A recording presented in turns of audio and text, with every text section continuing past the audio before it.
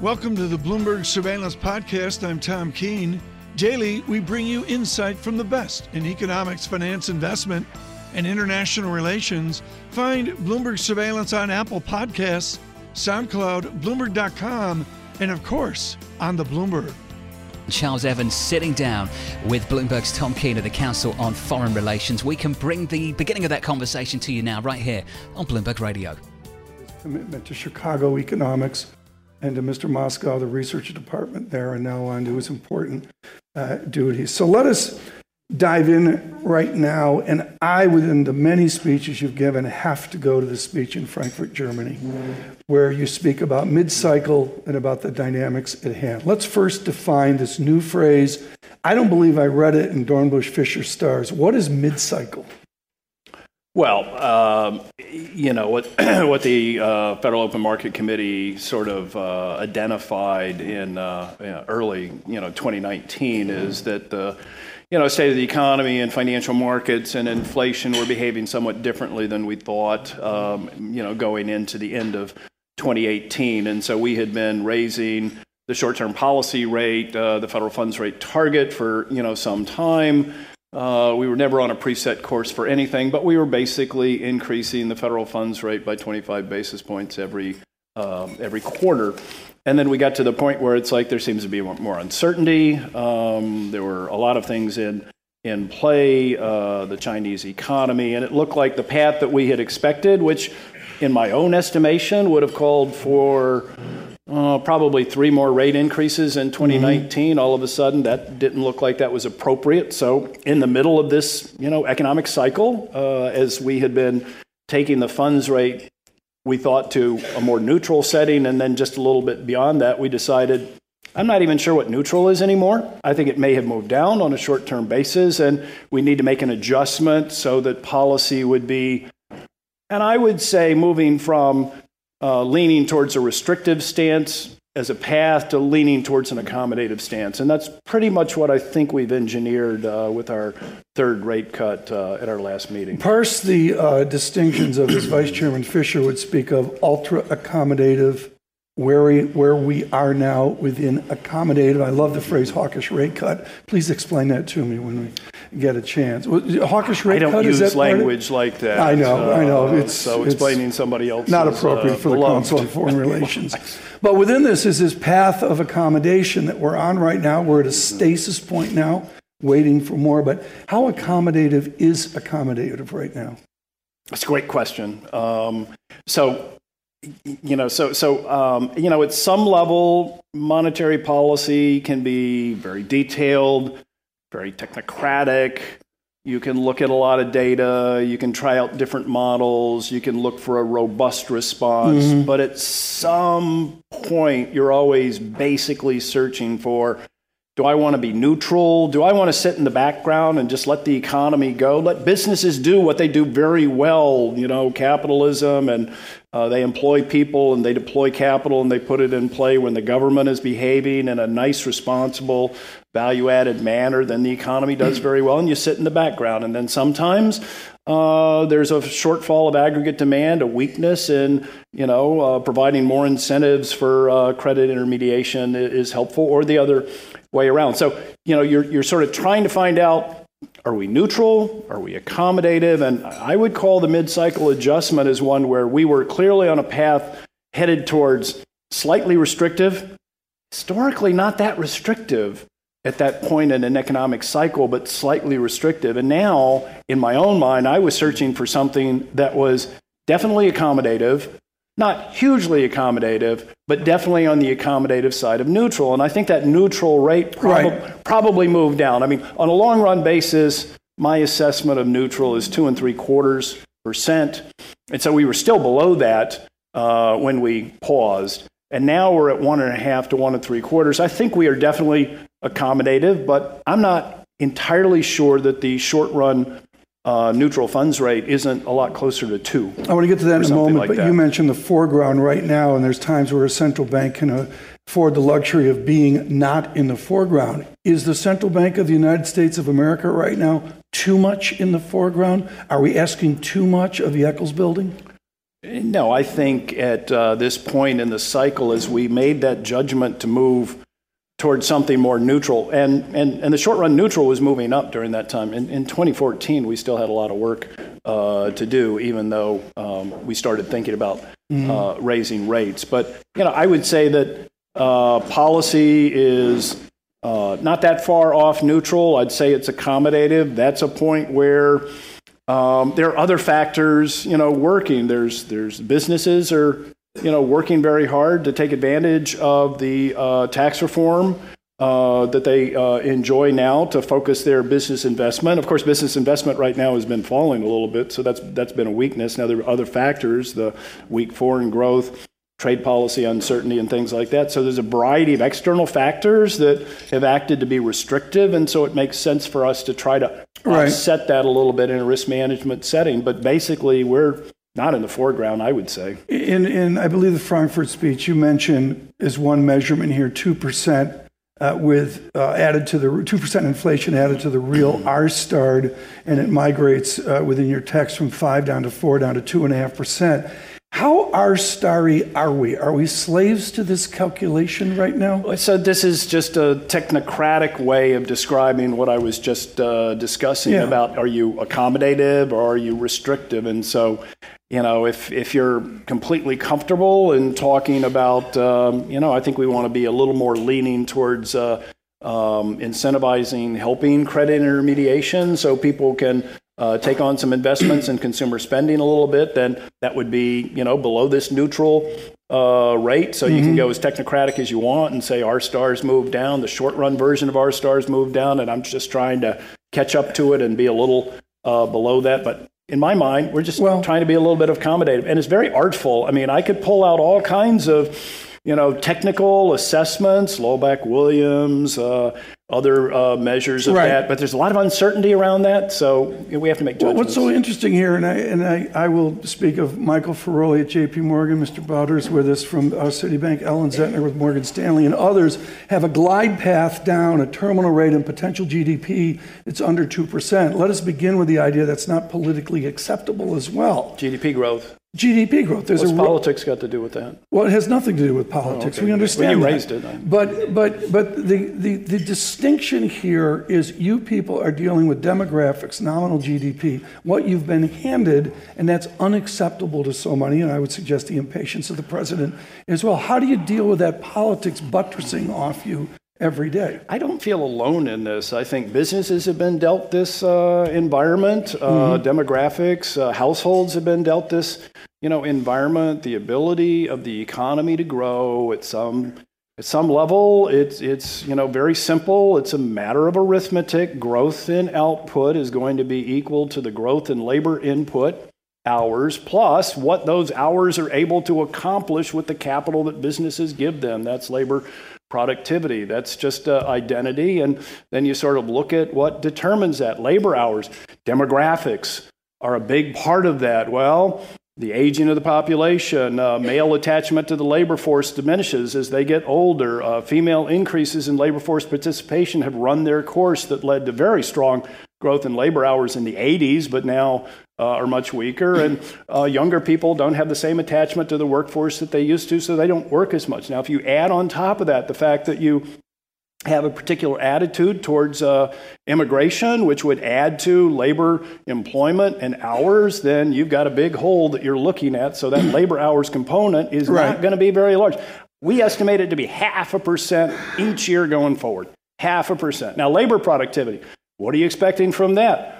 I'd love to think that technology is going to improve labor productivity a lot. With technology, you didn't mention technology in any of that discussion, which is fine, but now we are all living with technology. Does that lead to an inequality? Does that lead to a barbell outcome where technology advantages let me finish the low growth just to complete that thought, right? Because the labor productivity, you might kind of go, we got a tax reform, we've got disruptive technologies. We've got new digital technologies. We ought to see really strong growth. When did we see really strong growth? The 80s. In the 80s, we saw really strong growth. When we were growing, not in a decline, we grew 3.25%. Why was that? Labor input. Labor input was really strong during that time period. How about labor productivity? They call that the productivity slowdown period. We had great growth, low productivity growth. There was a whole bunch of things going, and it wasn't until 95 to 2005 that we really saw an acceleration of productivity. It's very difficult to predict when labor productivity is going to accelerate. It takes a very long time. Computers hit the factory floor in a digital fashion in manufacturing, durable goods in the late 90s. And so you get this, but it's very difficult to predict. You could hope for it to be really strong. You can hope a long time. I just don't know how to predict. We're predicting 1.25%. I think that's a pretty good, great rate of growth, and that's how I get to 1.75%. Where's your nominal? And that's what the economy is dealt that hand. We're looking at it. The politicians are dealt that hand too. If they want 3%, if they want 4 or 5%, then you got to think about public policies that are going to have an effect on that. We'll call it fiscal space this year. We'll have a new name for it next year. Labor, employment, practices, all kinds of things. Tell me about nominal GDP. With the lower demographics, with the new lower potential GDP, do we need to have a reset in our belief of the animal spirit? Do we need to are we going to be sustained under 4%, or could we do okay with current GDP? Yeah, I don't spend as much of my time thinking about nominal GDP, as a total package, but think more about how you carve out the real GDP growth and the inflation. And I would say inflation has been on the light side. It's been under our 2% objective, and we've said that we should be pursuing a symmetric 2% objective. So that means, it'd be good if the FOMC clarified that a little bit more in some of our discussions about our long-run strategy. I think clarifying what we mean by symmetry would be important. To me, it means we should average 2% over some reasonable period of time. We should probably spend half our time above 2%, but we've spent our entire time below 2% since we called this out. So being willing to go above 2% is something that I think conservative central bankers have a lot of trouble with. I think the ECB historically has had trouble with that. The Bank of Japan has really had a problem with that. And so if you limit yourself, if you say our objective is 2%, but you really act as if it's a ceiling, that reduces the monetary policy space that you have when you need to provide more accommodation during a downturn. So that's why I think it's important to achieve our 2% symmetric objective. And Evan's speech is responsible until it's not. And the words come out here. I have mild comfort with 2.5% inflation. Perseverance is crucial. A powerful, full-throated commitment to this asymmetry you speak of. And it all centers on outcome-based monetary policy. Let's dive into this. Olivier Blanchard and others many years ago said, look, we need to really pop inflation. We need an aggressive approach here. You follow on as a public official with really a strong statement that we have to jumpstart this search for a higher level of inflation. Explain what a powerful, full-throated Evans commitment is. So you've interwoven two different policy proposals. I would never do that. So I believe you were probably referring to Olivier Blanchard. I think he was research director at the IMF, and he sort of said, there's really, because what we have said is, on average, the Federal Reserve, when we go into recession, we cut the short-run policy rate by at least 500 basis points, 5 percentage points and more. If we start at 2.75%, we can't do 5 percentage points, and so we don't have a lot of ammunition and capacity. That's premised on a real rate of 0.75 of a percentage point and 2% being at 2% inflation. If you don't get to 2%, you start lower than that. If you had a higher inflation objective, and this is where Olivier Blanchard was musing, if we had 4%, 4 plus a 1% real rate, that gives you 5 percentage points, and then you've got more capacity. Central banks have sort of settled on 2%. People get very nervous when you talk about 2.1% or more than that. But at any rate, so I think most people have backed off. In our own long-run framework, Chair Jay Powell took off the table resetting the inflation objective before we even got started, that type of thing. So when you are trying to hit 2% symmetrically, I think you need to hit it. And so if you say symmetric, we need to say what we mean that is. If it's averaging, that just means that some of the time you're going to be above it. And since we've been down at 1%, and 1.5%, 1.25% for a very long period of time. 2.5% just doesn't seem that outrageous, except that there are an awful lot of people who kind of say, as soon as you go above 2, you're probably headed to 18. I don't know, a big number. And it just sort of presumes that it's not possible to operate in a parallel environment around that 2%. We need to discuss that. We need to communicate what we mean. I'm comfortable with 2.5% inflation, and in fact, trying to get to 2% with momentum, full-throated, harder than many would try, to make sure that we actually get there, head for 2.5%. Half the time we don't get to 2, so maybe that would get us to 2. And then maybe the other half we go over a little bit. You know, when I get to 2.5, I'm definitely going to be, what's my forecast? Am I expecting to go to 3? Are there special circumstances that are going to make us go further? It is very difficult to generate inflation in the current environment. And in fact, we've just agreed to tax reform and a fiscal policy and government spending that increase the national debt by $1.5 trillion over 10 years. That's not enough to get inflation going either. So I think we need to work harder to understand this and be aggressive. I was talking to Michael McKee this morning about the outcome of your Frankfurt speech. How do we affect the, as you say, momentum, the physics to get above 2, even 2.5, 3 months of 2.7? How do you affect that process? I'm trained as a monetary economist, and most of the time your training is, inflation is the monetary authority's concern. If you're Paul Volcker, if you're G. William Miller back in the 70s and you kind of go, or Arthur Burns, well, inflation's double-digit. I can't do anything about that. No. Well said. We did it on the way down. You can do something about that, and Paul Volcker did that. It's the responsibility to deal with that. If inflation is under your objective, it's your responsibility. If you don't understand all the other factors that at work to make you think low rates are accommodative, when in fact, they're actually still restrictive if you're not hitting your 2% inflation objective. Do you need to drive the vector on the interest rate lower? Jan Moyes with that summer piece out of JP Morgan, not a forecast, but a model of how you bring the 10-year yield down. Is that where we could be heading as we affect an Evans-like 2.5% inflation jump?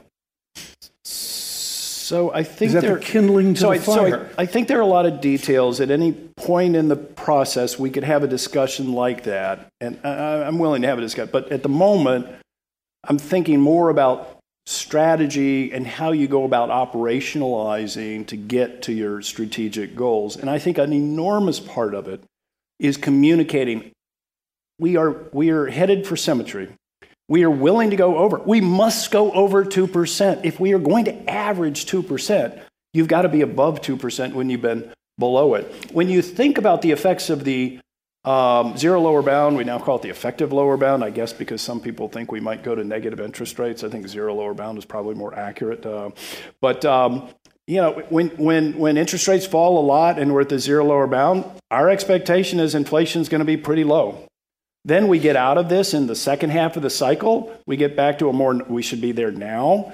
And then if you're going to average 2, you got to be above 2 for that second half. Well, maybe you need to, be targeting something more like 2.25, 2.5 on the second half of an economic cycle just to get to an average 2%. Talking about that strategy, making sure that everybody is totally comfortable with it or not, and admitting what your operational approach is, but communicating what you're going to do. After being very clear about that and not kind of getting nervous and twitching when you get to 2.1 or 1.9.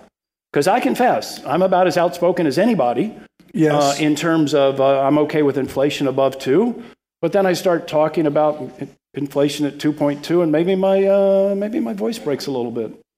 I think it's part of the DNA of central bankers, and we really need to break out of that if we're going to be able to achieve 2% symmetric inflation. I mentioned Gerald Ford today on television. I realized nobody on my staff knew who he was. What about whip disinflation? Former President of the United States. Yeah, whip disinflation now. I mean, that's really the strategy we're talking about. How big a constraint is trillion-dollar deficits? You mentioned the fiscal response. The vogue this moment is fiscal space, whatever that means. Are you constrained by the fiscal challenges of the nation? I mean, as we look at conducting monetary policy, you do it over a particular horizon that, you can have some effect on 3 to 5 years. You look at that forecast, there seems to be no constraints from accumulation of fiscal debt. I would expect that to emerge from very high Treasury rates, long-term bond yields. That is not what we're seeing, even though we've seen a little bit of a turnaround. They're very low right now, so there doesn't seem to be any pressure there. This is a different world than the 70s. There's an intense desire for safe assets. People used to kind of go, geez, have you noticed that the German Bund is negative? Who in the heck would want to own the German Bund? And I say a lot of people, because most people who see the negative yield don't see the point that the price is very high because people want that. So our low long-term interest rates indicate that people like holding that. There's a demand for that. You could argue that there's, a need for more supply, and this would be one way for it, but it doesn't in any way, as I can tell, constrain our forecasts. Carnegie Mellon, with the heritage of Alan Meltzer, Marvin Goodfriend there as well. He wrote at Jackson Hole about negative interest rates. There was a modest uproar about that paper. Your thoughts on the experiment of negative interest rates, and with that, the idea of Japan to Europe to a U.S. slowdown. Should we have a fear of a trajectory towards negative interest rates in America? I think central banks that have used negative interest rates have found them to be helpful for them. I think that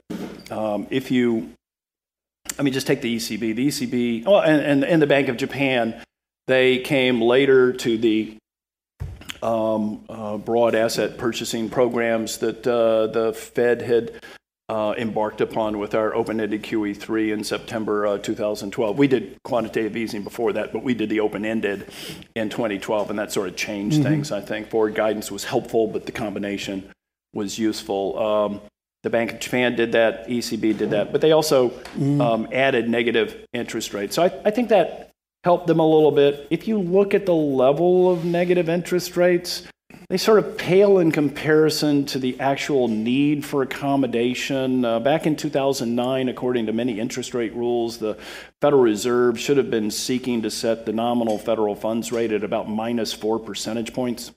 That's what the Taylor rule, straight reading, would have indicated. We can't do that because, we've got zero. Minus 70 basis points is probably a very low down payment on something like that. Other policies would have been, at some point also fiscal policy and other policies, I think that the central bank has to address inflation and has to help the economy as much as we can. But as, long-term Treasury rates go very low, if you're concerned about that, that seems to indicate that it's not very expensive to run expansionary fiscal policies, and maybe the trade-off there is better. So negative interest rates, I don't think that we can achieve enough with that tool. I worry that financial institutions and savvy investors who would find themselves at risk would organize their resources in a way to make their exposure more limited. That would be a natural thing for them to do, and so I would expect it would be even less effective in the future. I would much prefer to get our communication strategy more in line with achieving our objectives. Financial institutions and savvy investors have gone after you guys over, as you mentioned, the balance sheet, and the critics would say quantitative easing, and the new quantitative easing that's under process now. Bill Dudley, of course, with the Firestorm, wrote about this with Bloomberg. Vice Chairman Clarida spoke to me the other day and made clear this is not a new QE bout. Just lightly touch, given the time, on the repo uproar and the efficacy of your solution away from being quantitative easing forever. Sure. So we spent a long time at the zero lower bound. We've got a very large balance sheet. We went up to $4.5 trillion at some point, and so it was clear that we needed to bring the size of the balance sheet down. There were a lot of people who kept telling us, yelling at us, that we should have a lower balance sheet. At the end of the day, we're going to do what we think is best, but reducing the size of the balance sheet was always part of our plan. And so as we embarked upon a plan to reduce the size of the balance sheet, at some point, and you realize this very early on, how big is the balance sheet going to be when you settle down and then start growing it again? Because cash starts to grow in the size of the economy, the balance sheet's going to grow. And so we had discussions about that, and this is going to have an implication for when short-term policy rates all of a sudden might start to tighten and all of that. And so, we made a judgment that we could reduce the balance sheet to a certain point, and then in early September, we kind of learned that looks like the markets need, on a short-term basis, because of tax policies where checks are written, funds are put off to the side and aren't used for repo and things like that, and other things. There wasn't as much liquidity there.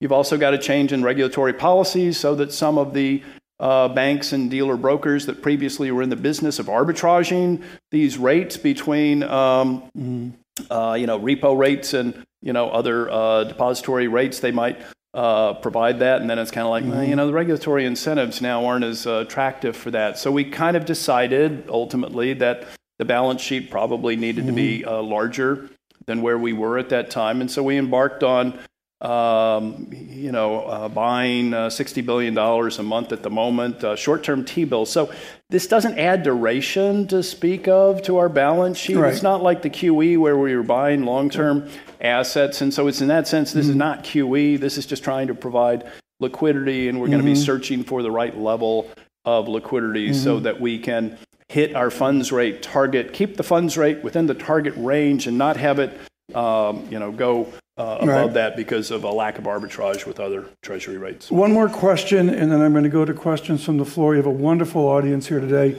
Just as a warning, the first question will go to the gentleman from Cedar Rapids, which I haven't talked to before this, but we'll figure out who the gentleman from Cedar Rapids is here in a moment. One final question. This is all great, and it's great for the elites, and it's great for the suits and ties. But the bottom line is America's savers have been crushed by this collapse of the real interest rate, and for even that matter, the nominal interest rate. Speak to the savers out there. Speak to the have-nots of investment who haven't participated through all of this economics.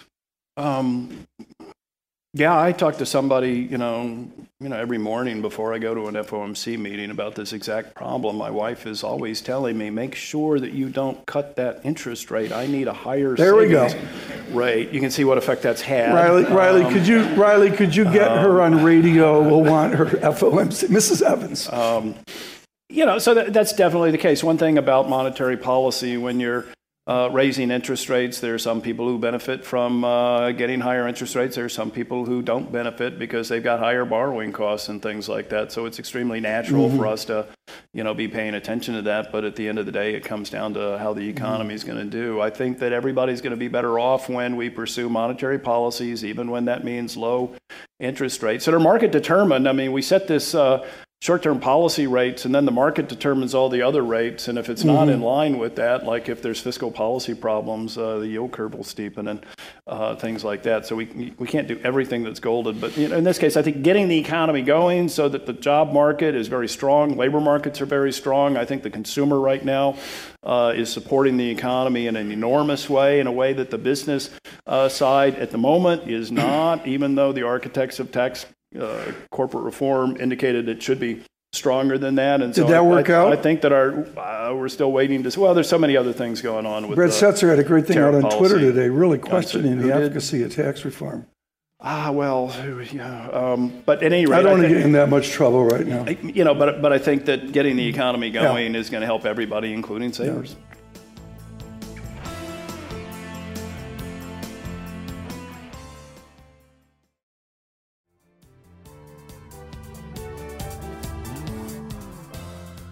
In this room a number of years ago, he was with the IMF at the time. John Lipsky talked about macro-prudential risk. We'll let him have the first question today. Dr. Lipsky?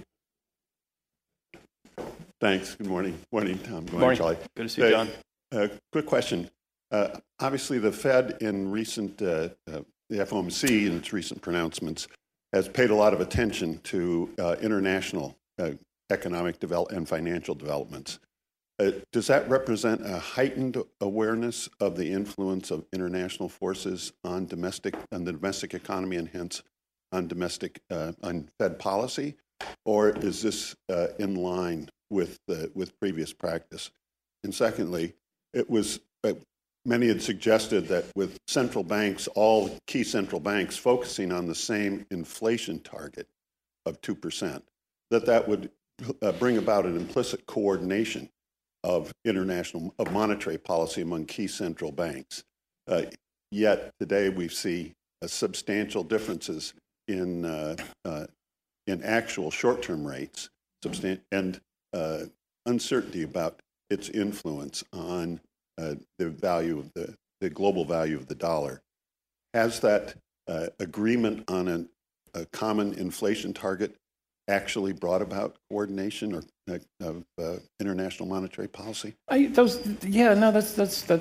really interesting and quite complicated, because as you point out, it sort of gets at foreign exchange values. We could all agree on different inflation objectives, and that in principle would have a path for how foreign exchange rates would evolve smoothly over time if everything went on a steady state fashion. So it gets complicated pretty quickly. But I believe that on that basis, more clarity for all the central banks as to what their objectives are, the weights that they give to inflation versus other objectives, which in most of those cases are secondary to the inflation rate, but they also care about the economy and also probably financial stability to some extent. And so the more we all understand and are in line in the sense that it's normal, we do this too, so it's more likely we'll understand that. I think there's better understanding of the policies that everyone would pursue to achieve that. I wouldn't call it coordination. There is, better than I do, there's lots of conversations. People get together in Basel 6 times a year at least, and other places around the world. And so there's a sharing of information about what's going on that I think is helpful for everybody to achieve their objectives. And, if it's not cooperative, at least it's non-rivalrous as best it can be. I think in terms of the international situation, I don't think things are different in terms of a different policy reaction. I think it's a different moment in time than many other times where, Europe is definitely slowing. Brexit is a huge uncertainty, even though it looks like now things could play out in a more careful fashion, but it's really hard to guess that. And China is a big uncertainty, and then international tariff trade discussions, uncertainty around that certainly changes things. So, in terms of the mid-cycle adjustment, I would say this is very much a risk management approach to ensuring that the U.S. economy is positioned as well as it can be for a little more noise from wherever it could come from to the economy to help support it. Our adjustments have not been anywhere, large enough to change the dynamics substantially. If there was a big negative shock, we'd have to respond, and I would expect other countries would have to. So I think this is sort of the normal response, but the moment in time is really, quite different than large events. You're channeling there Frank Knight, Chicago. I'm going to say 1921, it may be 1923, but parse right now. Chair Powell's out there at the press conference, and he has to parse the risks you measure versus the tangible uncertainties that are out there right now. Expand a little bit here on how uncertain those uncertainties are. I sound like Muhammad El-Arian, I'm sorry. How uncertain are those uncertainties right now, those unknowns? They're uncertain. They're big. Before breakfast, we were talking about a few things, and we mentioned Rudy Dornbush. And while I never met him myself, I have seen a number of scholars who studied with him. He's much beloved, and Paul Krugman attributed, but others too, to Rudy Dornbush, this idea from international crisis that you can see something really bad happening and it unfolds in a very slow fashion, and you just think that it has to change the world, and it doesn't, and it takes longer than you can imagine. Then when things really hit the fan, it happens much more quickly than you ever, expect. And so there's this nonlinearity. You can call it 90 and uncertainty in the sense that it may never have happened. You can't predict the timing of it, but there are these factors out there, and unless something offsets them or somebody else gets their act together, it doesn't look like it would be helpful. But It might not occur. That's really hard to address. Ellen Zentner, please, the chief economist of Morgan Stanley. Hi. Morning, Ellen. I thought the Evans rule original was brilliant because unemployment or rates will remain low at least until unemployment was below 6.5%. But you had to guard against financial stability, and that was important, right? So as long as inflation isn't projected to move above 2.5%. So if you think about, you all have been discussing inflation framework. What would an Evans rule look like today that would aim at getting inflation higher but have some sort of knockout clause for financial stability? Yeah, so, so when I was arguing for forward guidance, it was a little bit simpler in the following sense. We were stuck at zero on the funds rate. We had a lot of discussions about, the committee was divided. Some people wanted to raise rates, sooner than certainly I thought. And the unemployment rate was high, and you had a discussion about, well, what's the natural rate of unemployment? What if it's 7%? If it's 7%, maybe we need to start raising the funds rate. Now we think it's more like 4.3%. So you talk about uncertainty. There's a whole lot of that. And it was a little easier. I thought we were trying to stifle premature expectations of a Fed tightening. Now, if you're going to do it, we've got the funds rate target at 1.5 to 1.25%. And so now you'd be trying to craft something where you'd indicate we're going to continue to maintain an accommodative stance of policy. Maybe that would be keeping the funds rate target where it is now until, and then some objective is stated. So my colleague Neil Kashkari, I believe, has not been shy about sort of saying, we should have inflation at 2%, and maybe one thing to do would be keep accommodative policy until inflation gets to 2%. That could be one example of that. It gets to be, it was challenging. It was kind of easy then because unemployment was so high and 6.5% was such an achievable objective. You just kind of knew we should blow through that. You get to 2% and you kind of go, is it sustainable at 2? Did we just kind of touch 2? Should we have 6 months at 2? You'd have to craft something like that. And then I suppose, I know I have a number of colleagues, the committee, judging by my colleagues' speeches and our summary of economic projections, the committee's fairly well divided. A number of people have mentioned financial instability, risks that if there was more leverage taken, more frothiness in markets, then maybe the low funds rate target would be inconsistent with that. I don't subscribe to that argument myself because I think that that's trying to do too much with a single tool. I think our supervisory and regulatory policies ought to be ensuring that any damage that comes from leverage, first off, we don't get to an over-leveraged position, and also that we're ready with capital. Can you reflate without releveraging? Can you reflate without releveraging? Well, we have to talk about the circumstances. Are we talking about a 2009 period? And so, I think a lot of it comes down to capital in the banking system. And at the moment, it looks like we have, quite a lot of capital. We've added more and better capital, and the regulatory environment has shifted just a little bit to allow, more dividends and things like that a little bit.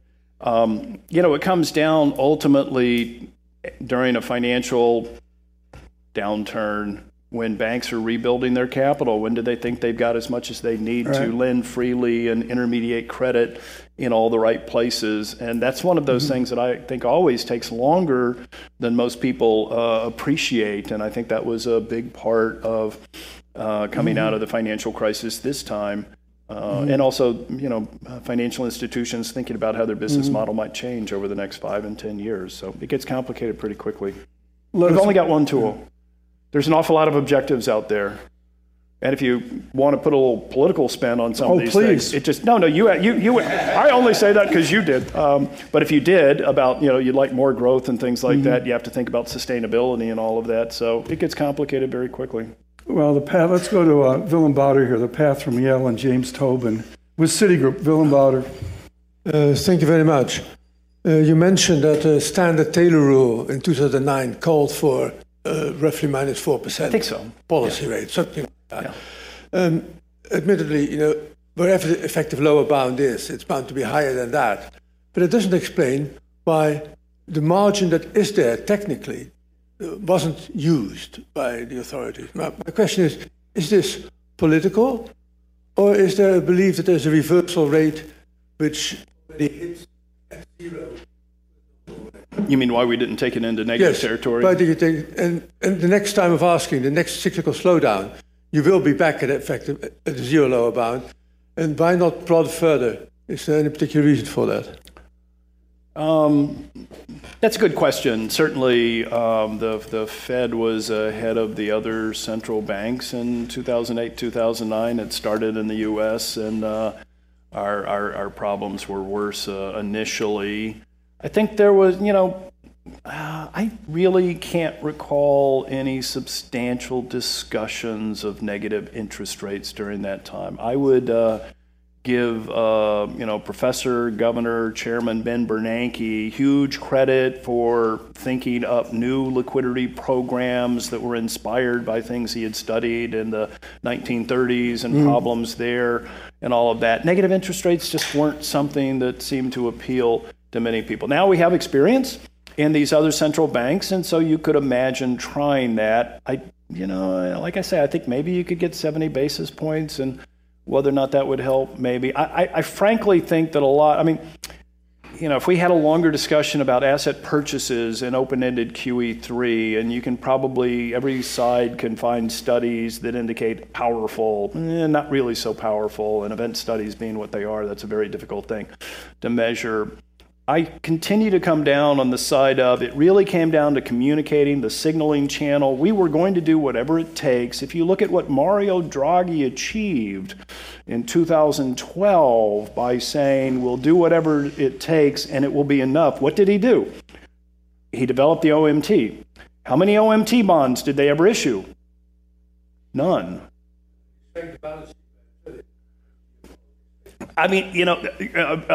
Showing your willingness to do something that previous versions of the head of the central bank weren't willing to contemplate goes a ways. Following through and delivering, though, is really important. So constantly working on that. If negative interest rates were a helpful signal, and I think that's part of what it is, because they keep backtracking on what reserve levels are actually being hit. Right, if anything, you right. kind of want to hit more of it and incent. If you lend out more, then you get more credit or whatnot. So the design is challenging. This gets to courage, and as you mentioned, the perseverance needed to reflate above 2 or 2.5%. You say, I want to circle back to the single idea. What is the mechanism of that perseverance, that courage that we need? Well, I think it's very important that the central bank have sufficient level of independence and be perceived as independent. So I think whenever you start worrying about the actions that I take through increasing my balance sheet might not be perceived well by a variety of authorities, that tends to make you wonder about that. Being able to undertake these very strong actions and be accountable, so go and testify to Congress and explain it to the public and everybody. I'm not saying it's not without risk, because we tried things which had not been tried before, to my knowledge, and they were unpopular for a lot of people. And then you've got the SABRE question. I have taken the SABRE question many, many times. It's still there. It will always be there. Some people benefit from some policies and other people are disadvantaged. When Paul Volcker had to bring double-digit inflation down, the unemployment rolls increased hugely, and that was part of the cost. And so monetary policy affects people differently at different points in time. Sir? Thank you. David Braunschweig. You alluded to the conundrum of lack of productivity growth in the 80s. How comfortable are you with your metrics and your ability to appropriately measure productivity in services, which constitutes the lion's share of our economy? Yeah.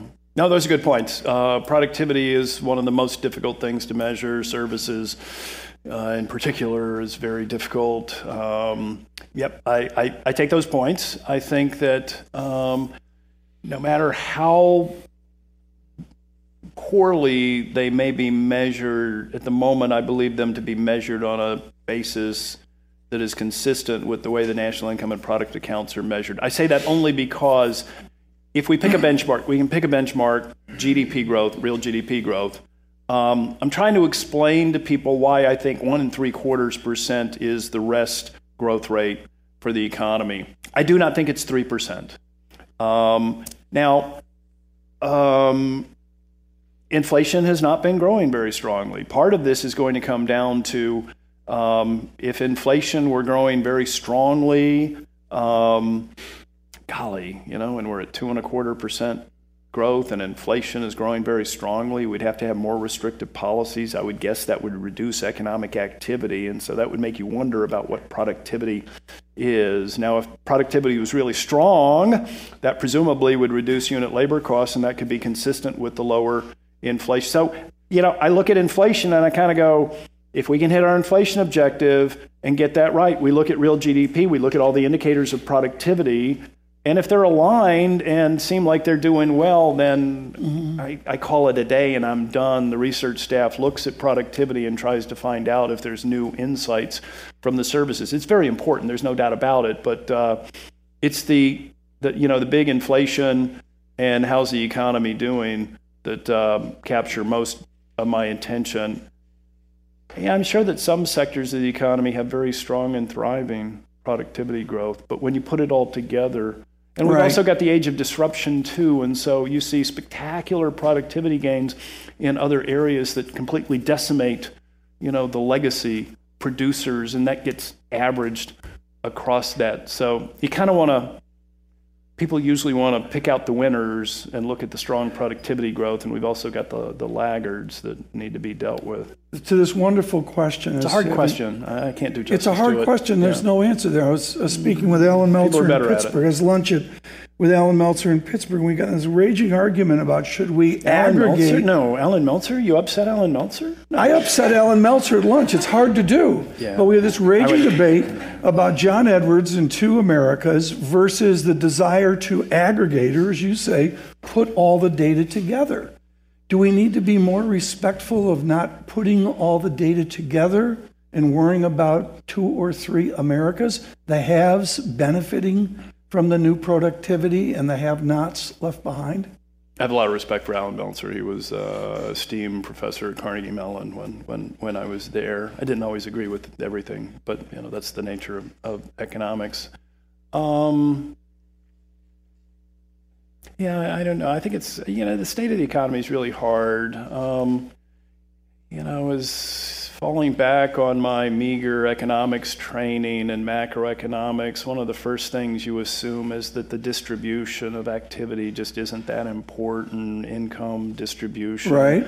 High income, low income. It's just a simplifying assumption, but it seems like the level of income inequality is really very large at the moment, and the nature of productivity enhances returns to education and certain skills lead to outcomes like that. And I think if you're, wondering about appropriate levels for economic growth that benefit a large swath of the population, you have to be thinking about how you can address some challenges that aren't in my economic models to help more people benefit from that. So, is that 2 Americas, 3 Americas, the data? You can kind of try to do the uniform macroeconomist viewpoint that it's GDP and that's all I care about, but there's way more, going on.